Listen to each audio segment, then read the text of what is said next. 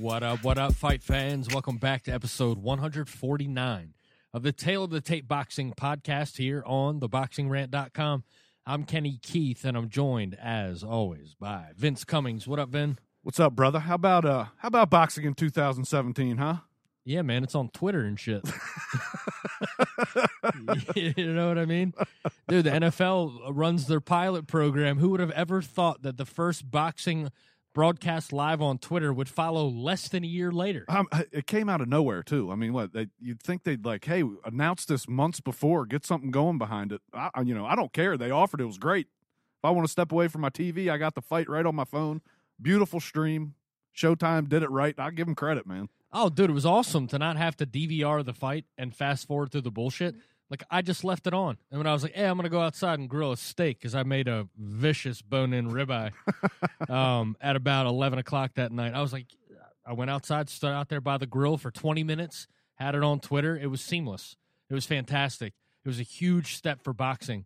And while Steven Espinoza could have saved us all the unnecessary trolling, you know what I mean? Well, you're getting that. Yeah. He can't help himself. I guess he made a big emphatic statement to HBO. He did. HBO better hop on that train because they're starting to fall behind, man. Peter Nelson on notice for show. Yeah.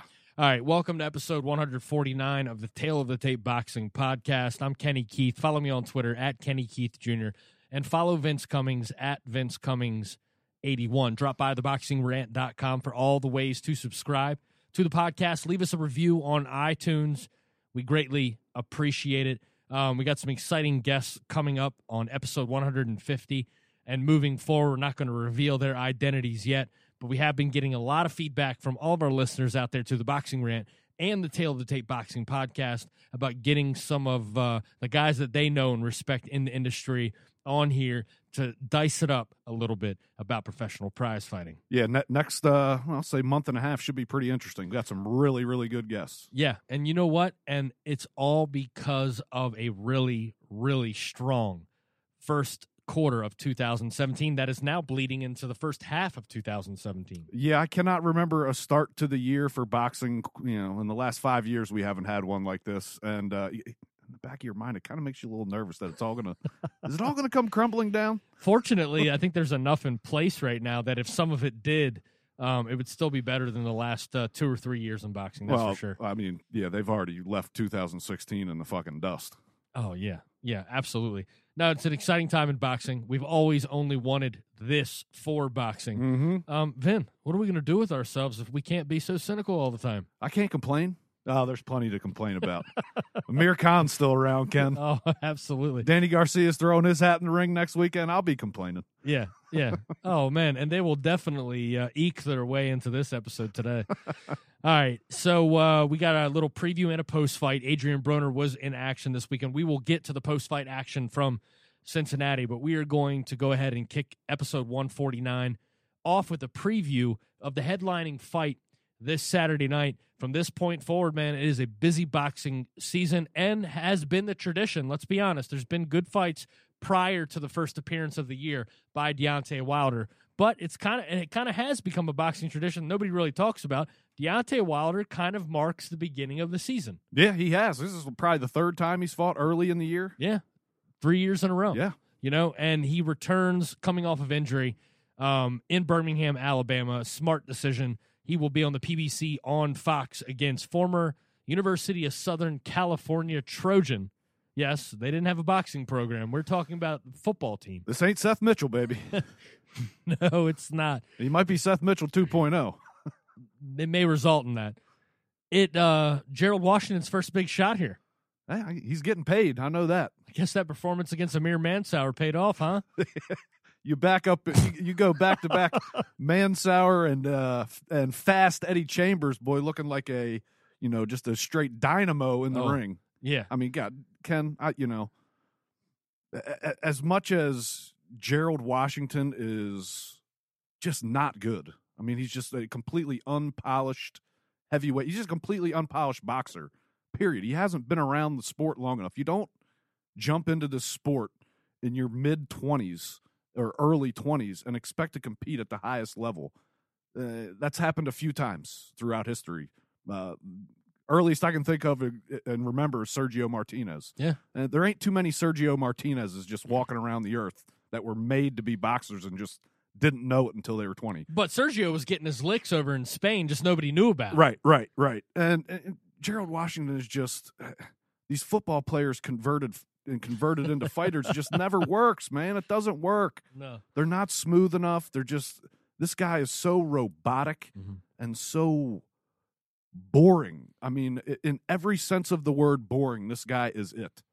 But like I've said before in the previous couple episodes that we've talked about, especially off the absence, Deontay Wilder is vulnerable, period, against anybody.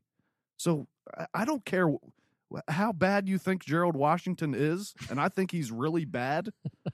He has a fighting chance against Deontay Wilder and shouldn't, based on, you look at it on paper, 37-0, 36 knockouts against 16-0-1 with 10 knockouts or whatever Gerald Washington is. It shouldn't be close, and the odds say it shouldn't be close. But people who know and watch Deontay Wilder, you always know there's that fucking chance, Ken. There's that chance. Them fucking legs just, they fold in half. What are the odds on this fight? Let's see. Washington's plus 950. His odds are higher than Conor McGregor's against Floyd Mayweather right now. Listed what on, are McGregor's? I think McGregor's plus 850. Dude, it's better than the odds that Jacobs has against Golovkin. Is he still plus 1,000? No, he's plus 575 or 525. So it moved quite a bit. Yeah, it's minus 800, 525. Yeah, it makes about sense. Yeah. Gerald Washington, though. Dude, if this fight happens immediately after the Artur Szpilka fight, I mean, I'm talking about, dude, Wilder goes through this guy in probably 3 or 4 rounds because Gerald Washington is no better than the 35 out of 37 opponents outside of Berman Stavern and Artur Szpilka that Deontay's been in the ring with. I mean, to be honest, Gerald Washington's resume with only 16 fights or whatever it is not really that much worse than Deontay Wilder's. He's just been in the ring less. I mean, would you say Amir Mansauer is almost equivalent to Berman Stavern? A slightly notch or two lower, but it's negligible difference there. Yeah. Man, this fight physically in the ring when these guys stand toe-to-toe, I mean, these guys are going to be looking at each other's eyes. Yeah. Gerald Washington is a big dude. Oh, he's physically bigger. But I tell you what, man, Gerald Washington has serious aerobic problems. This guy cannot, dude, he'll go 5 rounds putting forth minimal, skillless effort. Yeah, you're talking 20 punches around. 1-2s, probably 15 of them are jabs. Yeah. Right? Yeah. This is a more athletic version of Charles Martin, but this isn't the unscathed hands of Anthony Joshua coming across at him. Look, it is going to be so enticing for Deontay Wilder to try to take this mark out as early as possible. And if he has any second doubts in his head, that may be to his benefit. Because if he goes out there, balls to the wall, and say, I'm going to blitz this guy, his natural reaction to his ability to just blast Gerald Washington out there like 35 opponents out of his 37 before, that is probably going to cause a hairpin trigger reaction with a right hand. He's not going to be like, I'm going to knock this guy out with a left hook. No. It's going to be that right hand. And that's what scares me, is that this guy is too much of a mark. You know what I mean? Mm-hmm. If Gerald Washington has the ability to stink it out, if that coupled with the reluctance from Deontay Wilder, you're looking at one of the worst fights of the year. People are just assumed because Gerald Washington is so bad that this thing is just going to result in one of these epic 9th round-esque Szpilka knockouts. I don't see it. I really don't. As a matter of fact, I think the way Gerald Washington fight sets up perfect for Deontay Wilder in this particular fight because he doesn't have to do that much work. I don't think there's any I'll tell you what, he'd put a lot of questions to bed, would Wilder, if he knocked Washington out with the right hand and walked away from the fight fine. Yeah. But if he does what I think he's going to do, what I think comes of this fight, which is he knows he doesn't have to do that much work to beat Washington. So I think you're going to have even more questions. You're going to see less right hands if that's the case. And at least for me and you and other people that pay attention, there's going to be question marks coming out of that fight. Is he protecting that right hand? Is he clearly not throwing it the way he was throwing it before? Because that's it. I don't hear that many people talking about it as much as we do. Maybe we're just obsessive with it. But to me, it's a fucking big deal, man. I mean, you're talking 3 broken hands. In your only punch in the bag. Right. That's your eraser. Yeah, him without that punch is like, was it? It's like Aaron Neville without the blues. No, shit. That shit'll never go platinum. Oh, man. Yeah, look, you can't say it any better than that. Deontay Wilder is a flawed fighter, okay? He is the king of the prospect champions, right? Yeah. He's been treated with kid gloves. To me, his entire career, which we have gone over time and time again, and I know it's very difficult for some people to understand the fact that you can have one of your 10 favorite fighters to watch in boxing fall into the category of suspect like Deontay Wilder is. Yeah, favorite and frustrating. He's in both categories. He is, and he deserves both praise. Yeah. I haven't talked to anybody that is of sound mind and body that does not like to watch Deontay Wilder fight. Mm-hmm. You know what I mean? But these are the realities that we deal with. We talked about it before, about how everybody that is very close to Deontay Wilder's camp and reports on it all the time. Right after he broke his hand for the 3rd time, they're like, "Oh yeah, first fight back in 2017 is going to be Anthony Joshua." Mm-hmm.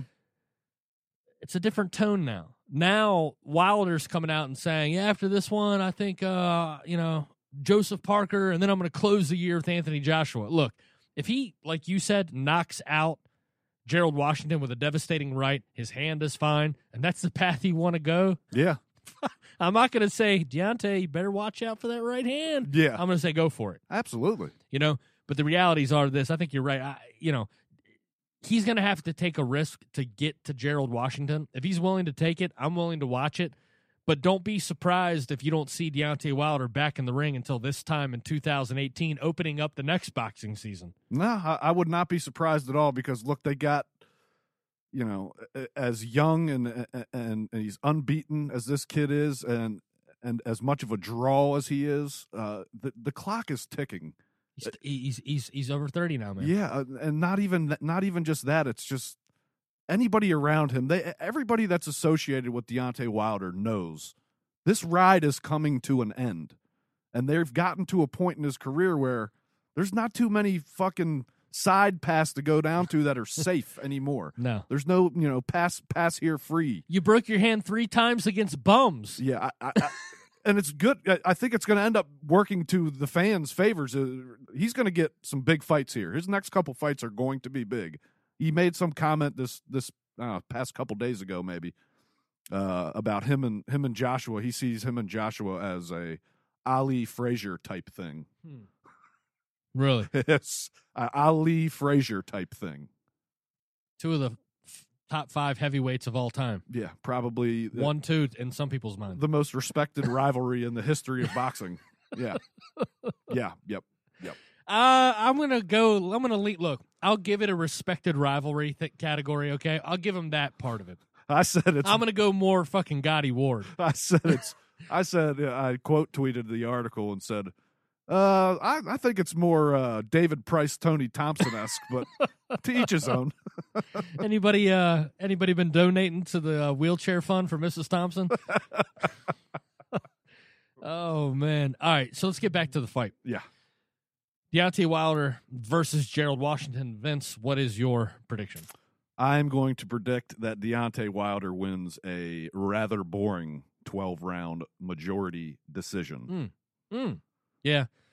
Look, don't get it mistaken in our constant conversation about Deontay Wilder's skills, where he's going, where he's from.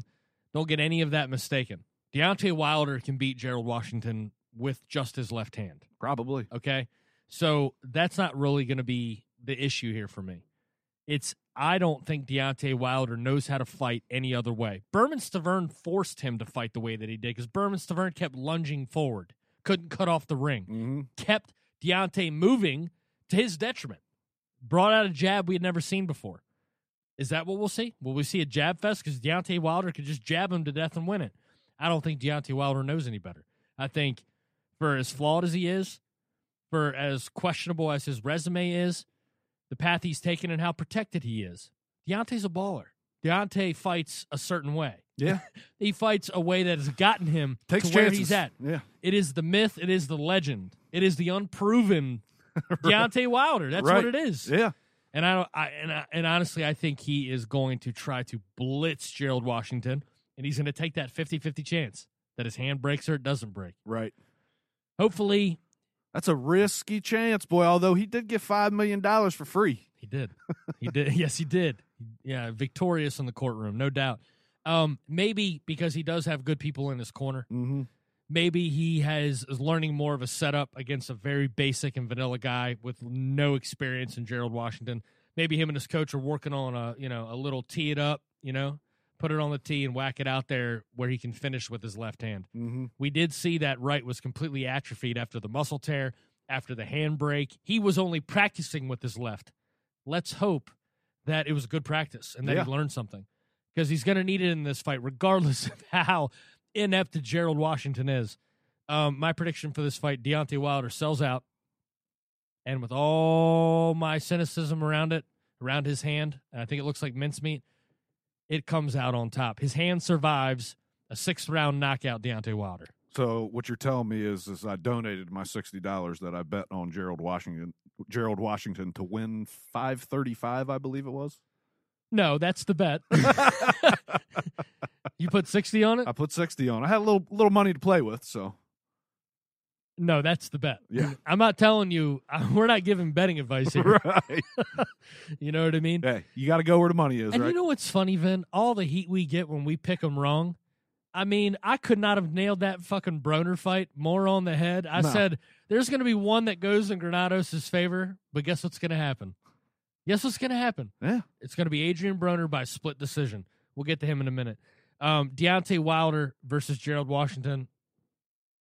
I'm going to be watching. Hey, luckily the fight before it will have you tuned in. What do you think about Jarrett Hurd and Tony Harrison and the new stakes with this, as it's now for the vacant IBF junior middleweight title? Yeah, here's what I think. I think I really like Jarrett Hurd a lot, but I think people might be kind of getting just a little bit ahead of themselves with what they're expecting from him. Not that I think Tony Harrison is great, but Tony Harrison is quick enough, skilled enough of a boxer that, I think he gives Jarrett Hurd some new looks in the ring that's going to have to cause him to do different things and bring his skills up to a different level.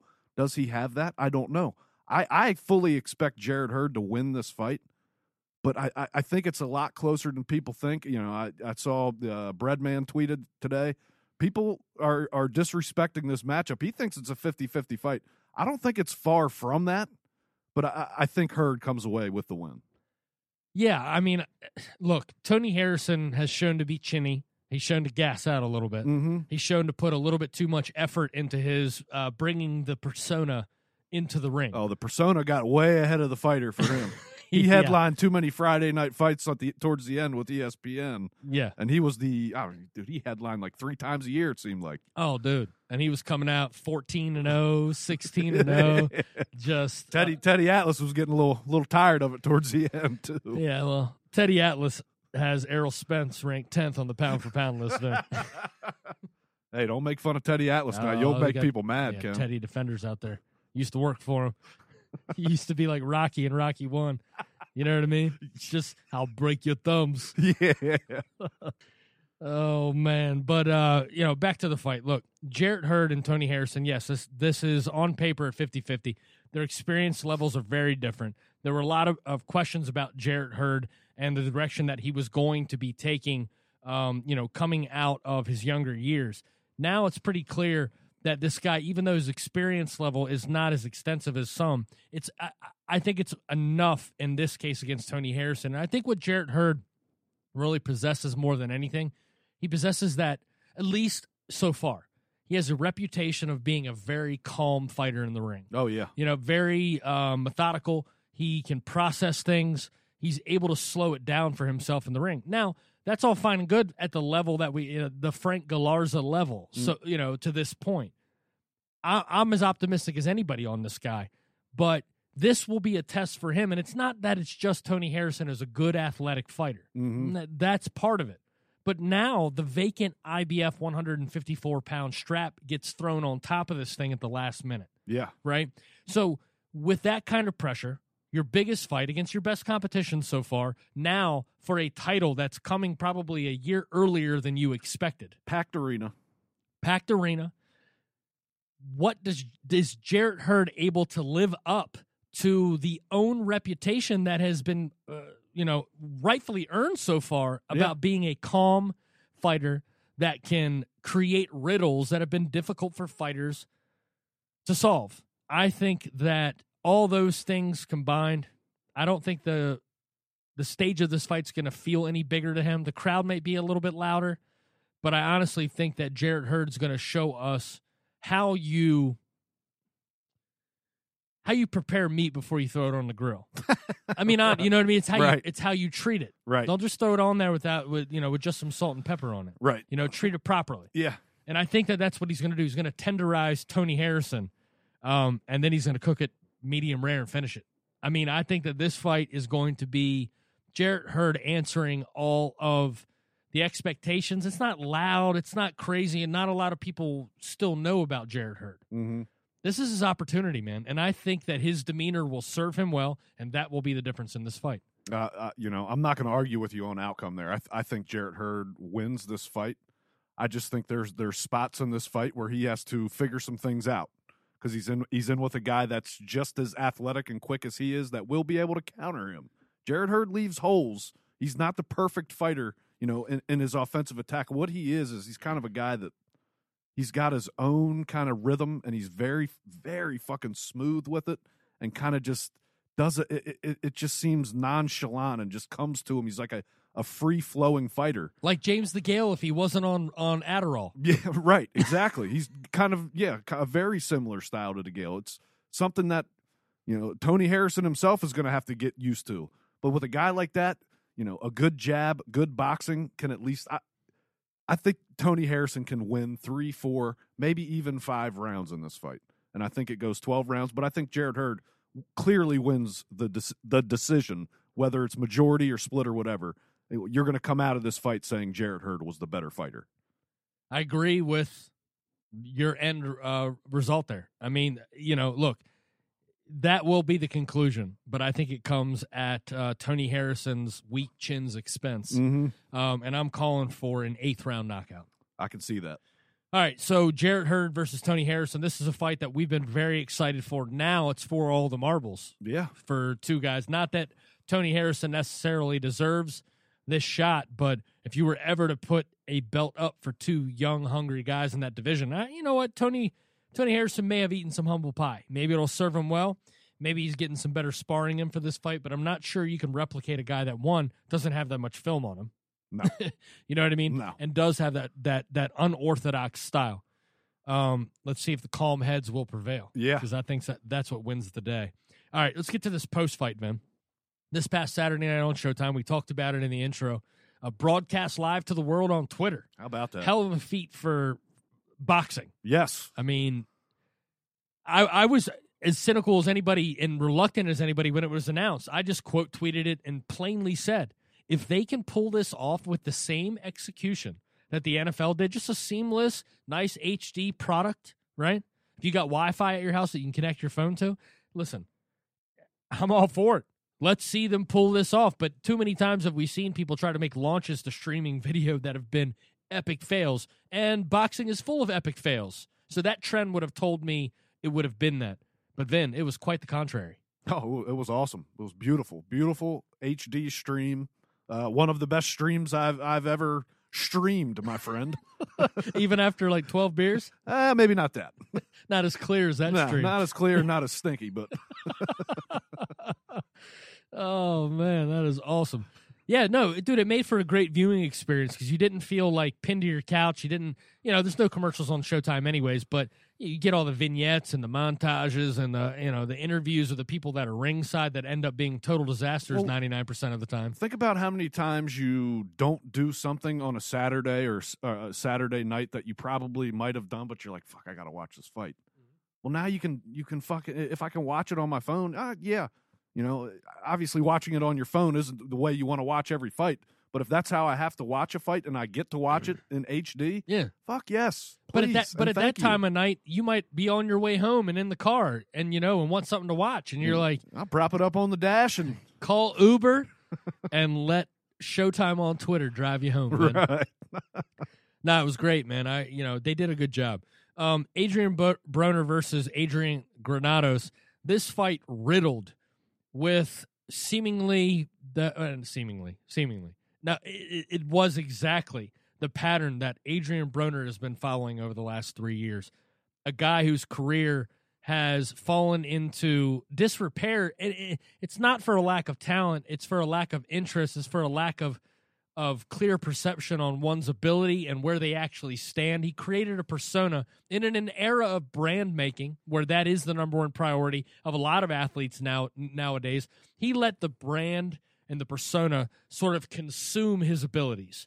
And now we see a guy 3 years later, 2 belts dropped on the scale, an inability to get back down to a weight that he could easily make if he was dedicated at 135 pounds. Mm-hmm. Can't make 140. Fighting guys after a loss and his opponent after a loss for vacant belts, then losing it on the scale. It's been riddled with an undisciplined, unfocused waste of talent. And it's kind of engulfed everything. Mark Kriegel brought back in. I had no idea what was up with the Steve Jobs turtleneck and that weirdly sort of shaped, like almost looked like a character or a creature from a movie. The way he had his fucking like just ridiculous goatee. It's almost like, dude, the hair was so short and the line was so defined on that fucking thing that it looked like he almost had it waxed. And it was on the inside of the outer corners of his mouth. I don't know how they do it, man. I'm just like, Kriegel.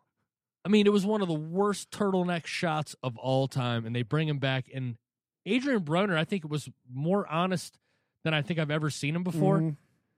But the honest Broner kind of reminds me of like a 7-year-old kid.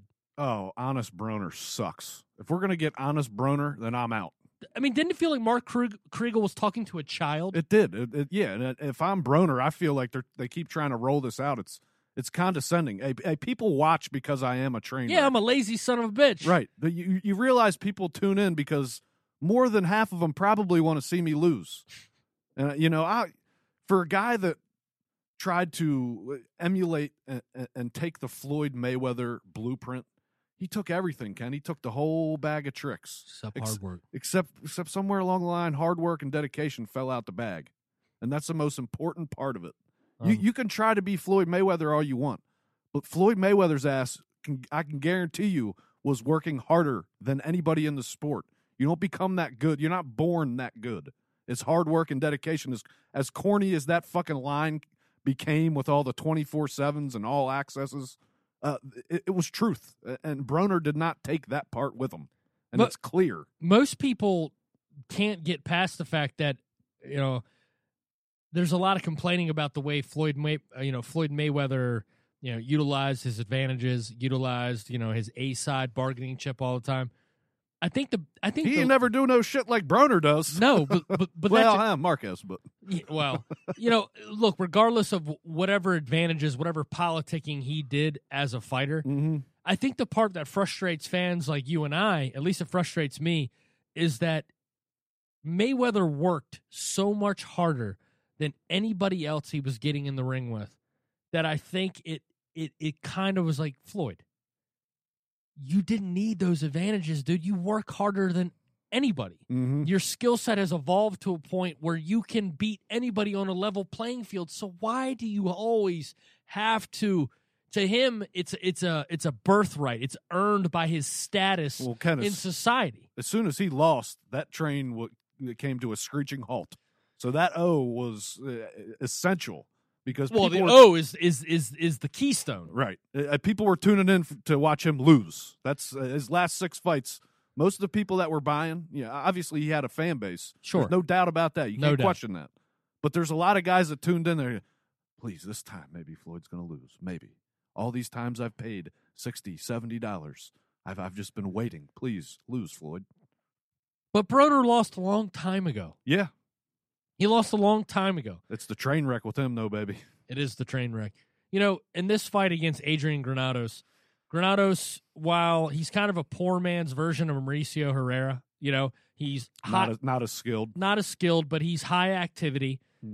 He's pretty accurate. It's just the way he gets to being in a position to land accurately probably gave Adrian Broner 500-600 opportunities to pot shot him. Yeah. But Broner being Broner, he only threw about 250 pot shots instead.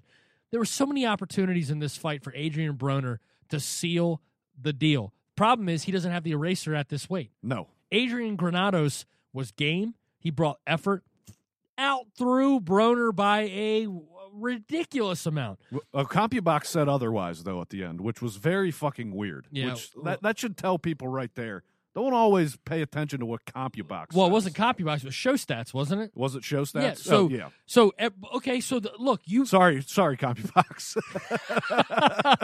No, you make a great point right there. That goes to the entire conversation leading up to this fight about the deck being stacked against Granados. Oh, yeah. From the weights, right? Mm-hmm. It was 142 pounds. Then last minute it goes to 147. It's take it or leave it. Then they show up on the scales. Broner weighs in fine. Everybody else is over. Then they switch out the scale, and then everybody makes weight. I mean, it was one thing after the other. I told you in the preview show, leading up to the fight, there'll be some bullshit going on, and sure shit there was, man, all the way up to the fucking weigh-in. It's a guarantee. Yeah. It's a guarantee. And it goes to the behavior of the referee in the ring. It's like, dude, you're enabling this guy to not have to fight. What Broner does... I didn't know Kenny Bayless lived in Cincinnati, too. Oh, man. What Adrian Broner does is if there's a moment in the fight where he gets frustrated, it's like he shuts down. He goes into holding mode and grasping mode. Listen, at 135 pounds, those more accurate, those more crisp, those more spot-on punches that Broner was landing, though they were few and far between, he had great accuracy numbers. It was the fact that he couldn't let his hands go. But those punches at 135 fucking flatline people, Vin. Yeah. They put people down to the canvas. He has no power at 147. And if you only throw as many punches per round as Adrian Broner does, and let's not forget that he has a few losses at 147 pounds, he becomes at the level of fighter. This does not speak against Adrian Granados' heart. No. Okay, at all.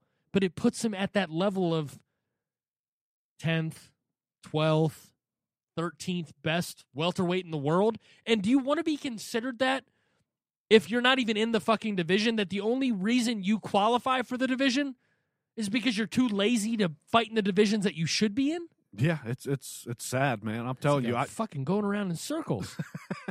I long for the 135-pound Adrian Broner that, 4 or 5 years ago when you saw on HBO just coming up. Looked so fucking crisp and so good, so skilled, and you went, dude, this guy is going to be a fucking problem for everybody. And then, sure shit, as soon as the bright lights hit him, it went immediately to his fucking head. Things shriveled up Immediately. And it's a shame, dude, because I think with the hard work and dedication, Adrian Broner could be one of the best 140-pound fighters in the world. No doubt. But he ain't got it. No. And it's not going to magically reappear. Did you notice? And Barry Hunter sure shit ain't going to get it out of him. No. I mean, I respect Barry Hunter. He's a trainer from the D.C. area and has done a lot for a lot of kids in this area. But something about his fighters and fights, man, I don't know what it is. I don't know if he's more of an enabler than a trainer and just a guy that's along for the fucking ride. He knows his shit. I'm not questioning the guy's knowledge in boxing. He knows more than he's forgotten more than I'll ever know. But it's just something is off in the corner in his fights. He's go get it. That's his, just go get it. It's like there's got to be a little bit more there. There's got to be some instruction, something. Well, it's kind of a reputation of those, the first 4 or 5 rounds of the fights. The guys are just kind of like, dude, did you see how, like, when Broner came out to touch gloves, his chest was ashy. Like, he didn't even have, I mean, I'm being dead serious. Go back and watch the film. I get some lotion, shorty. I mean, something. I mean, he was very far from a lather coming out. And it looked that never way. Good. You know what I mean? Yeah. But did you notice, Vin, that, I mean, at least to me, there was a pretty concerning difference in Adrian Broner's hand speed in this fight. Did he look a little slower to you? Oh, at least a full tick slower for sure. He could not, and Granados gave him plenty of opportunities coming in with his head just out in front with his head. Broner just couldn't fire quick enough. The trigger didn't fire quick enough, and that's all that goes to show you is the kid is just showing up, doing the minimum in training, cashing checks, and he'll do it as long as he can. And I'm sure he's not going anywhere. He moves the needle. Again, I'm sure he moved the needle. I didn't see the ratings, but I'm sure they did well with Adrian Broner. Plus Twitter. Yeah. Yeah, I'm sure it did. I'm sure it did great. What was your scorecard for this fight? Because it was obviously a split decision. Well, that's it. I'll tell you this, and this will go to show people. I try to score fights as unbiasedly as possible. I had, if Granados won that fight, that was a parlay hit for me at almost $300 with Peterson and Granados. So you had money on Granados. I scored it even, and I think that fight it could have gone 1 point either way. Is how I look at it. Broner won the fight. Fine, he's in his hometown. Guess what? But did you expect something else? No. Did you expect anything else? No. I mean, dude, Granados would have had to have done. He did a lot, but he had to do a lot more to come away with a win in Broner's hometown. Look, Granados was dealt deuce 7 unsuited. Yeah. And Adrian Broner was dealt pocket aces, and the dealer whispered to him and said, "Yo, you getting quad aces." Right. You know what I mean? Right. I mean, that was exactly the advantage that Adrian Broner had. It's not a disservice to speak about this, in the terms of what happened. It's not disparaging to Adrian Granados' performance. No. But the fact is that Adrian Broner is what you and I have been talking about for the last year or two.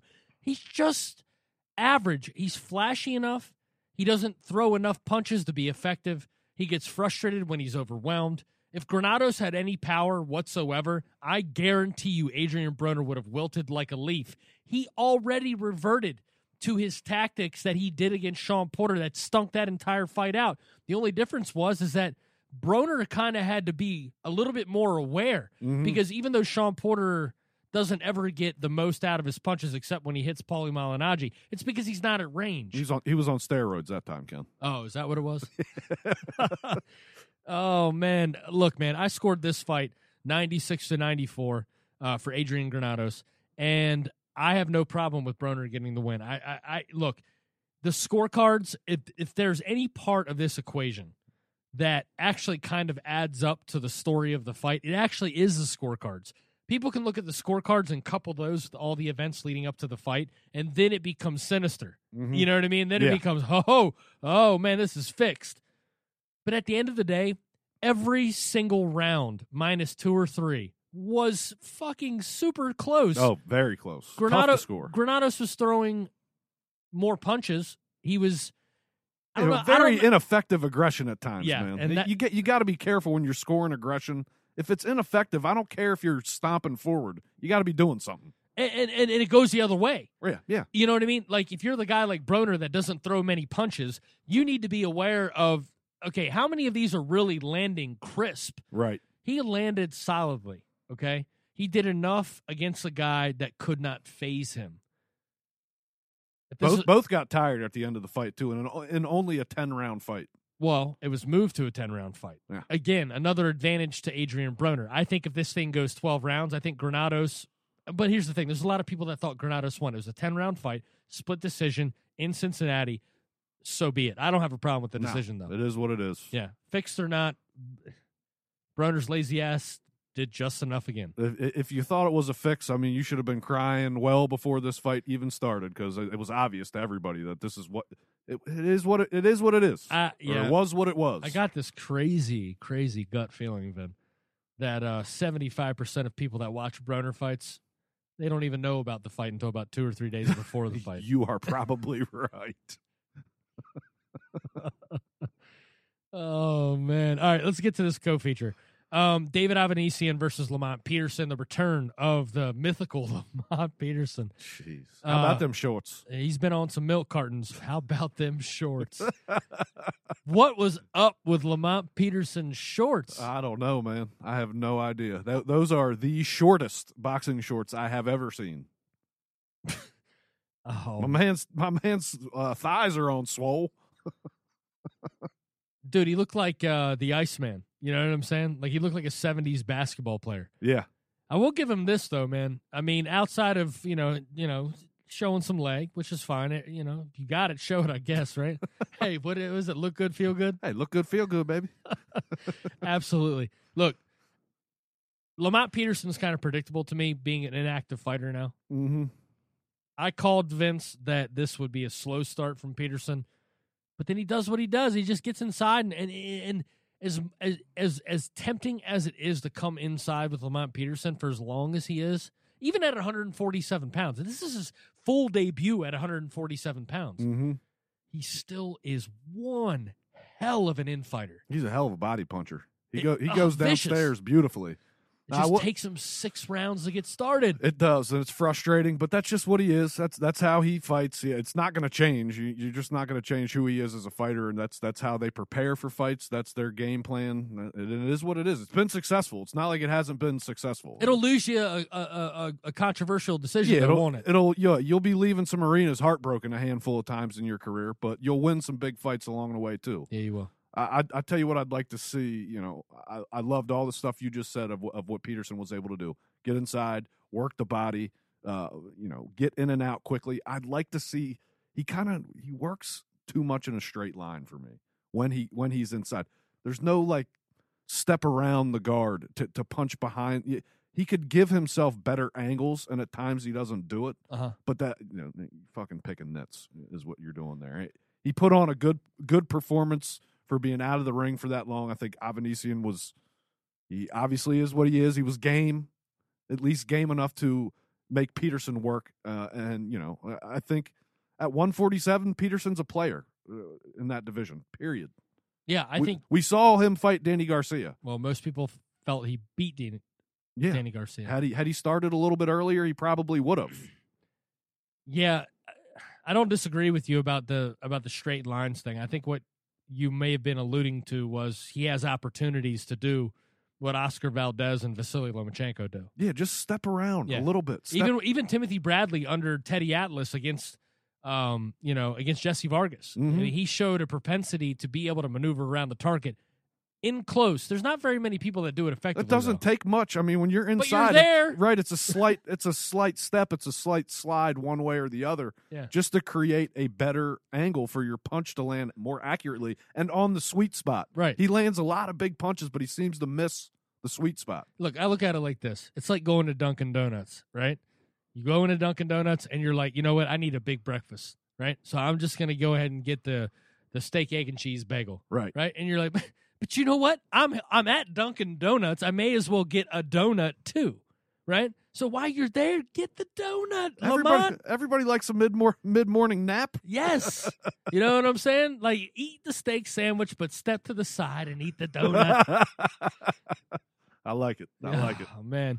Yeah, man. I'm a huge Lamont Peterson guy. I love to watch him fight because I think he's diverse. I really do. I think his ability in the ring allows him to do many different things. Mm-hmm. Many different things. David Avanesian, I'm sorry, man. You brought the WBA regular welterweight trophy into this fight. I got to give Lamont Peterson at least the props to come out and say, yeah, this doesn't count. But then again, Danny Jacobs' whole aura has been built off of that. I'll tell you what, he's lined up. I mean, he's obviously the mandatory for whoever wins Thurman Garcia. Yeah. So I think Lamont Peterson gives fucking Keith Thurman one of the best fights of his life. Oh, I think he gives all of those guys a great fight. Yeah, absolutely. All right, good to see Lamont Peterson back in the ring.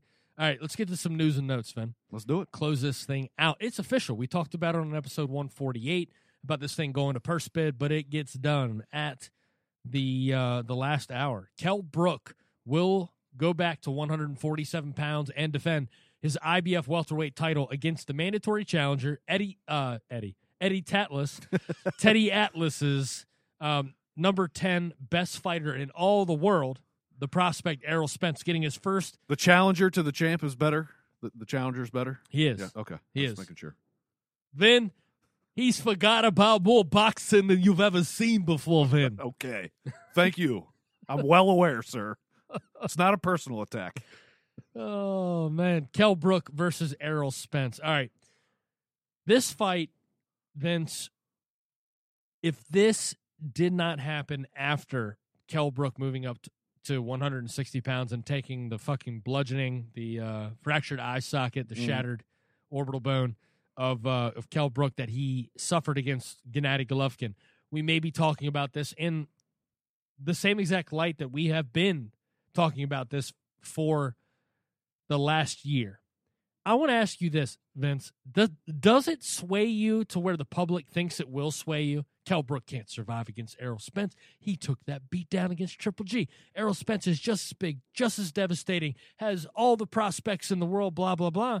Can you still look at this through the same unfiltered prism, okay, that you looked at it before? When this thing was 5'9", two very muscular, the two biggest welterweights in the world. These are the two biggest welterweights in the world. And guess what Errol Spence's biggest advantage was as a welterweight is being the biggest welterweight every time he steps in the ring. He's not going to be that in this fight against Kell Brook.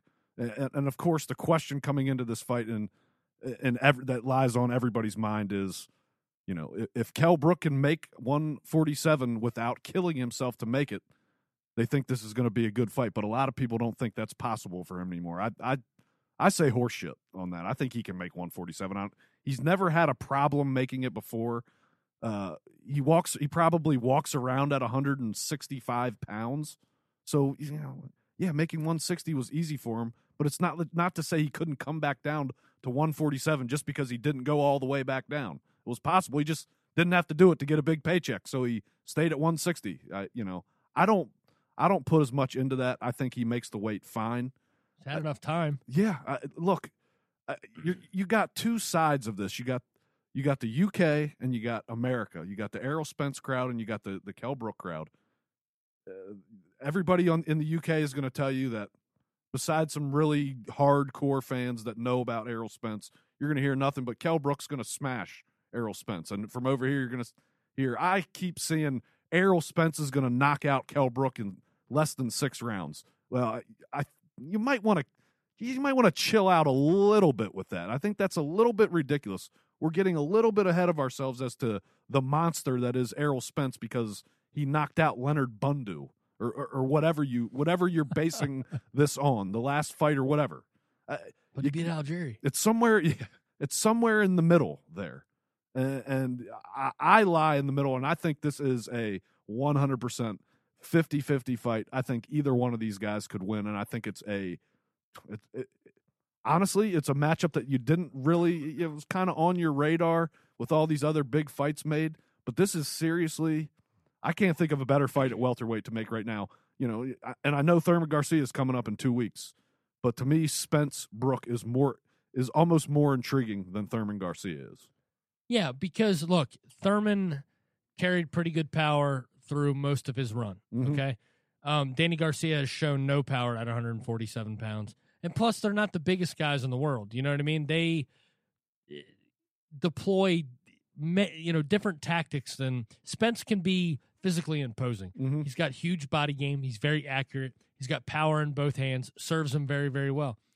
Kell Brook, what serves him well is that he's a very upright fighter. He does not back up too far, too fast in a straight line. Even though he is an upright fighter, he himself has good pop with both hands. But what I like about Kell Brook in this fight is that Kell Brook has shown an ability to neutralize opponents in the same fashion that Andre Ward and Vladimir Klitschko do. And now I'm not saying he's got a long track record of doing it like Andre Ward has made. He's made an entire career out of neutralizing people with his physicality.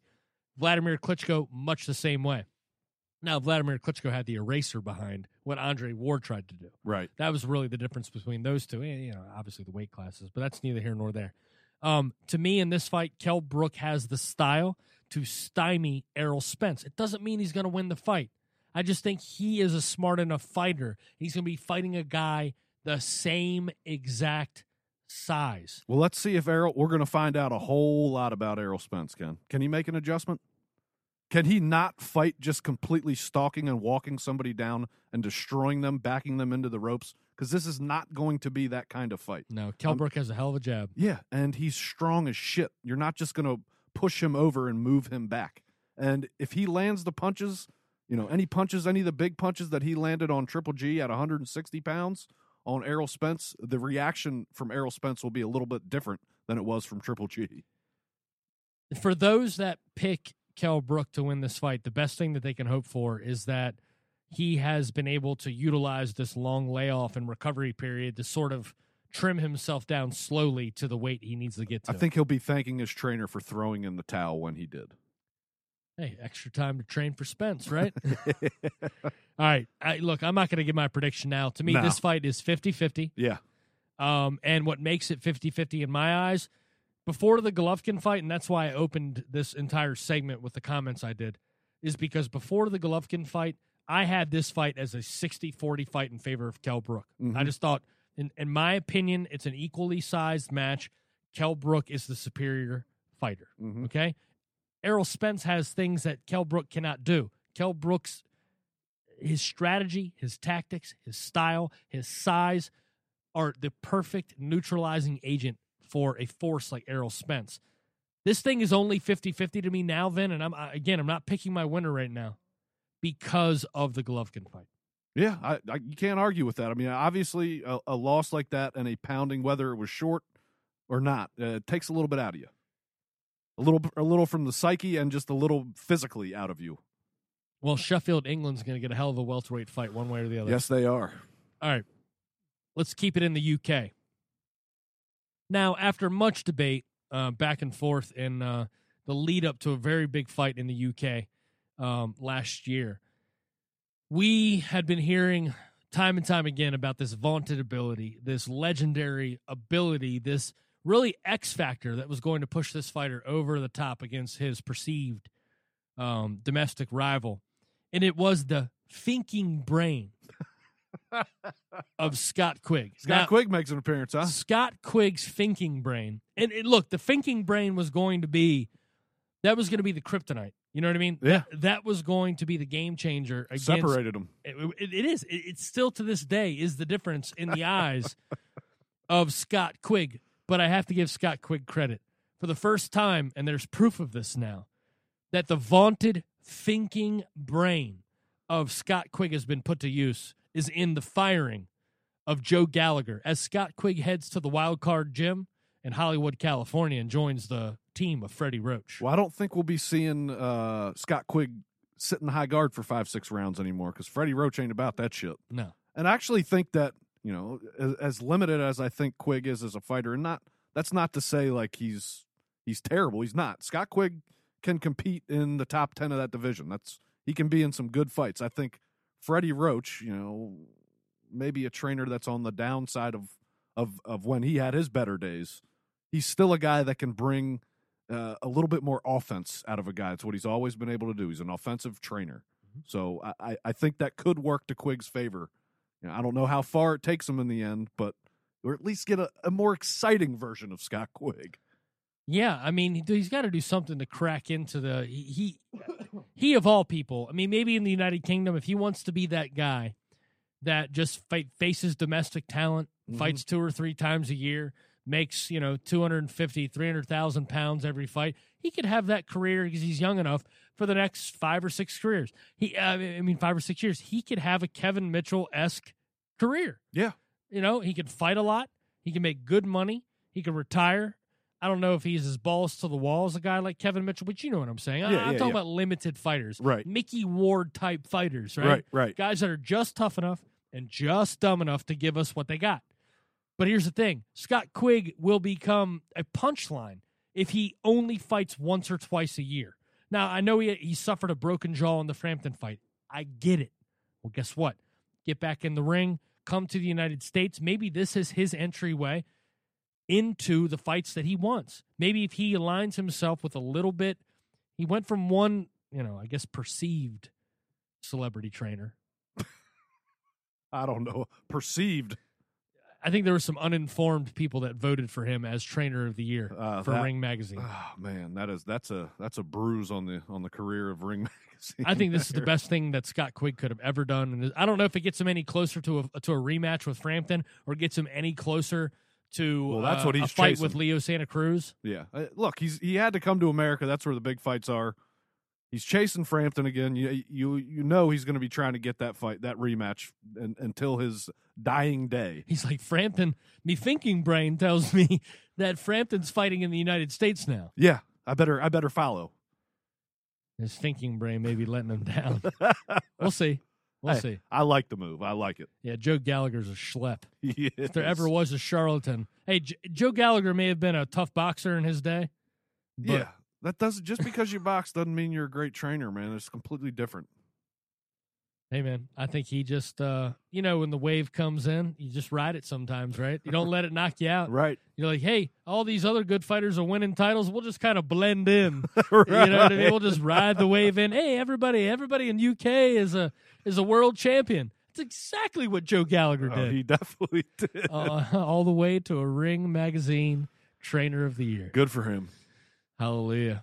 All right. Abu Dhabi, Dubai, Australia. Where will Manny Pacquiao land on his world tour? Yes, the saga of Manny Pacquiao continues, Ken. Bob Arum says that Amir Khan is not happening. Can I just say this? Sure. I find it so fucking uninteresting. I really don't care. I don't give a shit where it is. Then Amir Khan's involved in this talk. Amir Khan, it's your boy, dude. It's your boy, Blue. He's leading a fucking pseudo reality TV lifestyle right now, getting caught fucking wanking on Skype. He jerks off on Skype. His wife and his parents are feuding. I think it was Brooke that coined him the Kardashians. I think he's a little wrapped up in his own shit. Khan just worried about keeping his name in the news. Khan just worried about keeping Khan. Well, you know what? If he's going to fight Pacquiao, I will tune in because that will probably be the final loss and the end of Amir Khan's career. Oh, Pacquiao knocks out Khan inside of 6. It will guarantee. It will not be the wrath of Khan. It will be the wrath of Pac-Man. Yeah, absolutely. Bob Arum and Michael Kahns seem to be completely on different planets still. Bob Arum's like, no, Amir Khan's not happening. Michael Kahns is like, Amir Khan, close to being done. I don't get it, man. How does I don't understand like what happens when that top rank and Team Pacquiao get in the room. It's like, what are you talking about? What are you talking about? For all we know, Michael Kahns made a deal. Manny Pacquiao made a deal for them to take less pay, that they were going to be guaranteed their minimum, which I guess was $20 million on the original contract. And if they don't get that $20 million, maybe they get to go wherever they want. So maybe Kahns is like, I'm making deals. I got deals in Abu Dhabi. They're going to give us a $20 million appearance fee. Well, Kahns and a cut of the gate. Kahns has got to show his worth at this point because if I'm Pacquiao, what the hell is he even around? Are you telling me between Bob Arum, Freddie Roach, and Manny Pacquiao? And Boo-Boo or Babu? What's his name? Boo-Boo. Yeah, Boo-Boo Andrade.